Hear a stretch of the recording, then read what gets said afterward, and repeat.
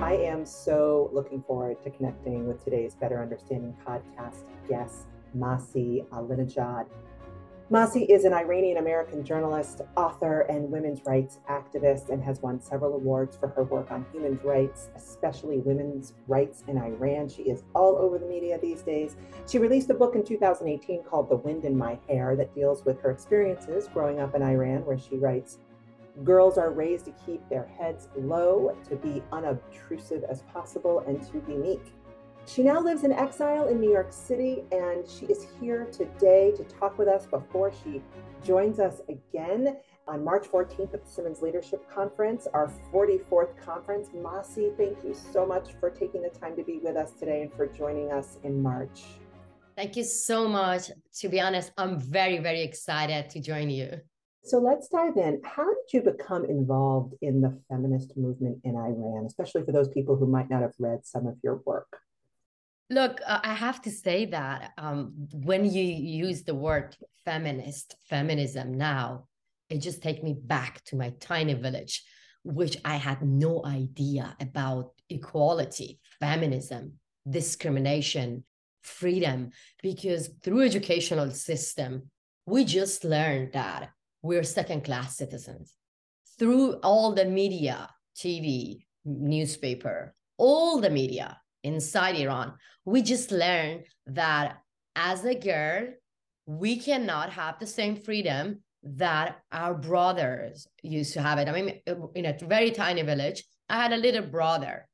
So my brother was able to go to stadium, to sing, to ride a bicycle, to dance, to show his hair.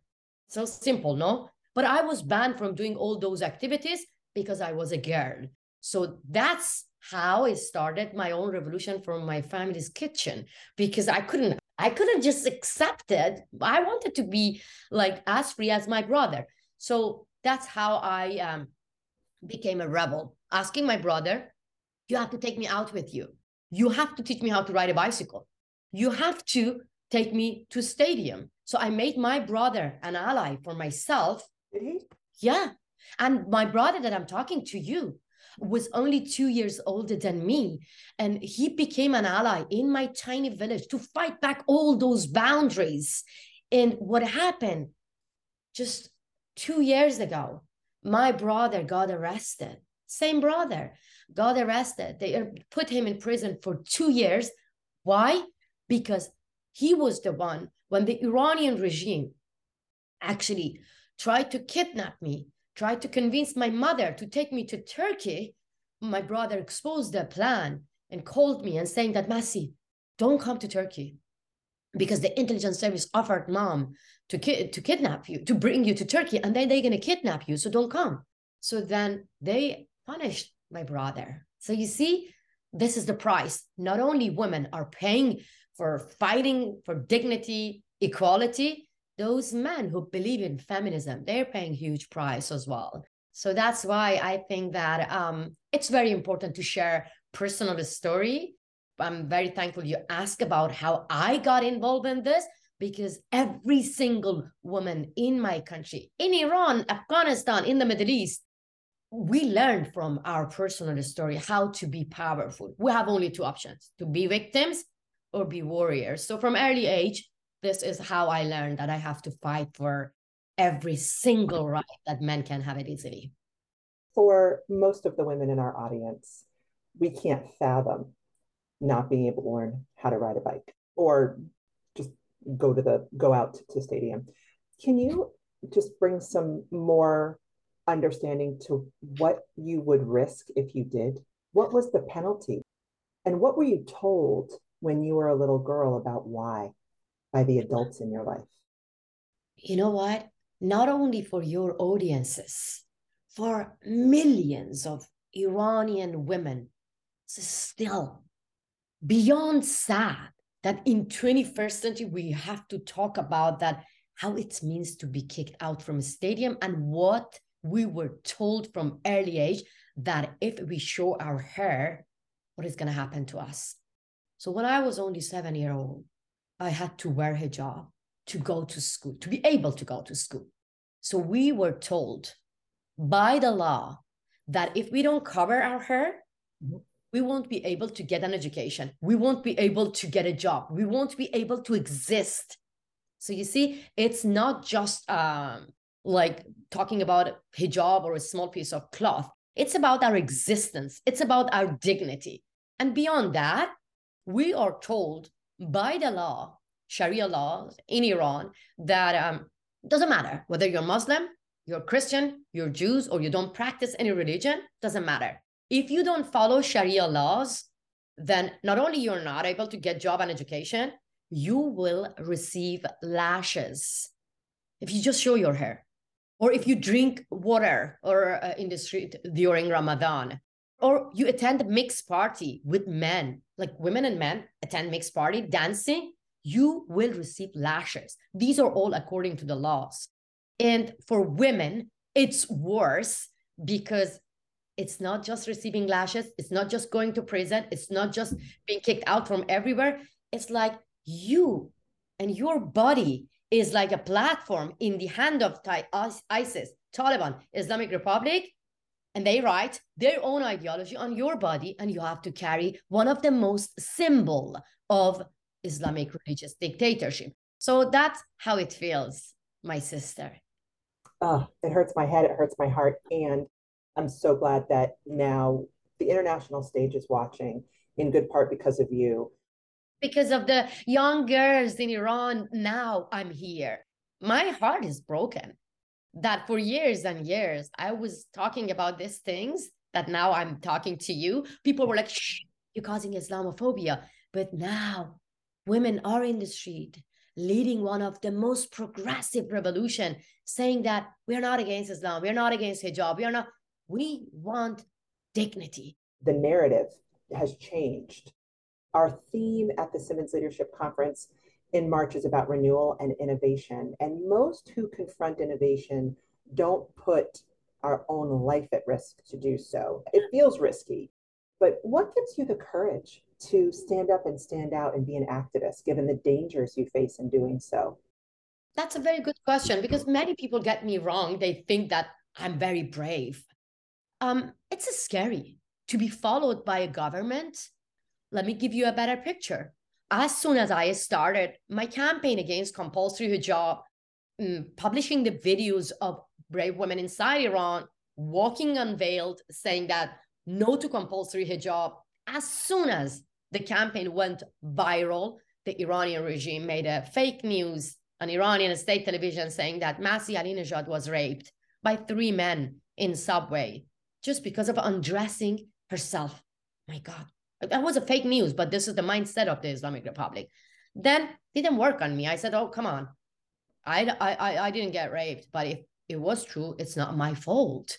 Then immediately they went after the women of my campaign. They arrested 29 women of the campaign only in one day to break me. They brought the women of my campaign on TV to denounce me, to discredit me, to talk against themselves, to break them.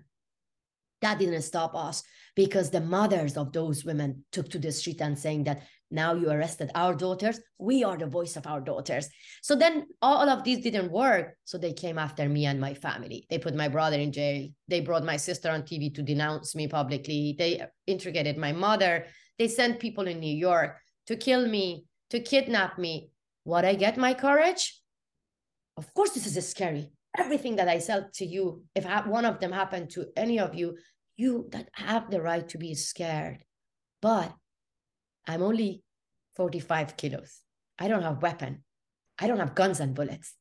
That shows you that the same regime who went after my family and women of my campaign, they're scared of me, an unarmed woman. That gives me power. Yeah. That the fear, of course, is going to go away when I see that I'm scaring the regime. Millions of brave women inside Iran now became a threat for the Islamic Republic. That gives me power, to be honest. So we talked about this a little bit in our preamble. I feel ultimately responsible for everyone who comes to us at the Simmons Leadership Conference. And I was interested about how you manage your safety. How do you balance, even on a daily basis, the need for personal safety with the desire to make change in your country? You know, for me, my life is being upside down. because everywhere I go, I have to let the FBI know if I want to come and give a talk to any organization. Sometimes some organizations stay away because they worried about the safety of their audiences. And I remember that from the beginning when the guy with loaded gun got arrested in front of my house. I was invited by one of the well-known news agency here in America. I went to their office and then they said that, wait a minute, we are told that we cannot have you because of the safety of our colleagues. I was broken. I sat down on the floor and I was like, you're canceling me? While you invite, Ibrahim Raisi, so-called president of Iran, the killer, the butcher, is being welcomed by the United States of America here, and you welcoming many of the leaders of Islamic Republic to your own media. They are the threat, but you're canceling me. You have to cancel the terrorists. So it's heartbreaking, but at the same time, I have to say that it's not comparable to the lives of those young teenagers taking to the streets, facing guns and bullets, being raped in prison. It's nothing. I'm being protected. Thank God. It's beyond sad that my birth country trying to kill me, but my adopted country, United States of America, trying to protect me. So I have the law enforcement here. They're protecting me. So I use the platform actually to make awareness that as far as the Islamic Republic is in power, they kill people. No one is safe. So I'm not as scared. I'm not as scared, but I want to get the attention to the young people inside Iran who are facing true risk. What's one thing that people outside of Iran who support the Iranian feminist movement and its goals, what's one thing we can do right now? This is the question that I want to hear. I love it. You know why? Because look, my personal story actually is, of course, it's important because I encourage many people to share their personal story. But at the same time, I want the rest of the world, especially feminist, global feminist movement, to understand that there are a lot that they can do. First, they have to see what's going on in Iran and Afghanistan like bipartisan issue. Doesn't matter. You're left, liberal, you're right wing, you're really doesn't matter whether Republican is in power, Democrats are in power. You have to see that the Islamic Republic, ISIS, and Taliban is a threat for America and democracy. So when you put the feminism, women's rights in the first place and bury your political agenda, and there, you know what I mean? This is the goal.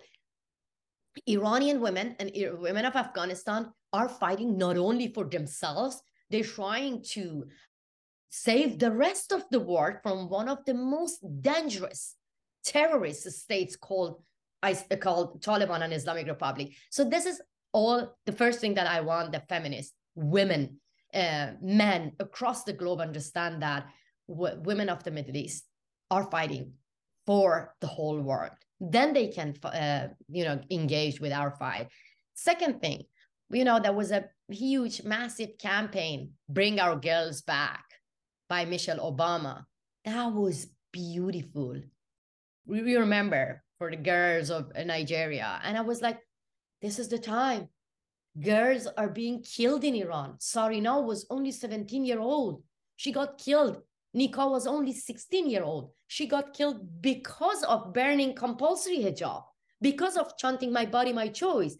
So this is the moment that the same feminist, well-known feminist, can lead an international women's march in New York, Washington, in Europe, everywhere, and show the sisterhood and solidarity with women in Iran and Afghanistan who are being kicked out from schools, from universities, just because being girls, being women. So this is not too much to ask. And I think it's going to help Iranian women, women of Afghanistan, to show the dictators that we're not alone. This is universal values, and feminist women, students, men across the globe are with us. Hear, hear. This is clear, and we'll talk more about it. You'll talk more about it with Juju Chang when you're with us in March. Sure. What advice would you give women who see a need for change but hold back on taking a stand out of fear? You have only one life.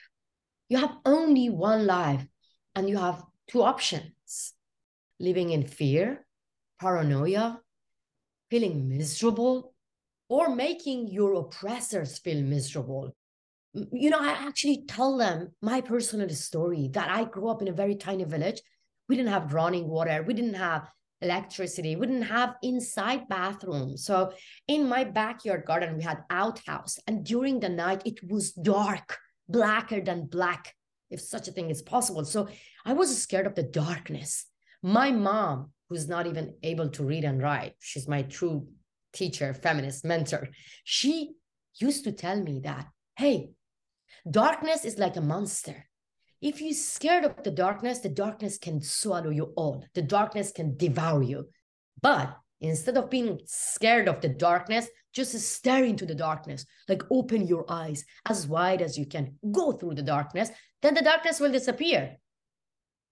I experienced a lot of darkness in my life, being the first woman who got divorced in the village, being the first woman who got kicked out from high school just because of asking too much question, because being the first woman who go to prison when I was pregnant just because of criticizing the government. So these were the dark moments in my life. I was living in fear, and my mom's lesson helped me that I can open my eyes, I can stare into the darkness instead of living in fear.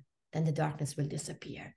So if you have a goal, never give up. That's all I can say, because you are going to win if you keep fighting and believing in yourself. And as my mom said, open your eyes as wide as you can.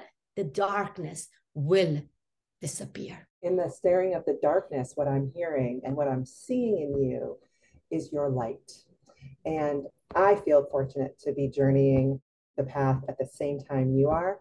I can't wait to meet you in person. I hope all who listen to this podcast and read this interview will join us either virtually or in person on March 14th.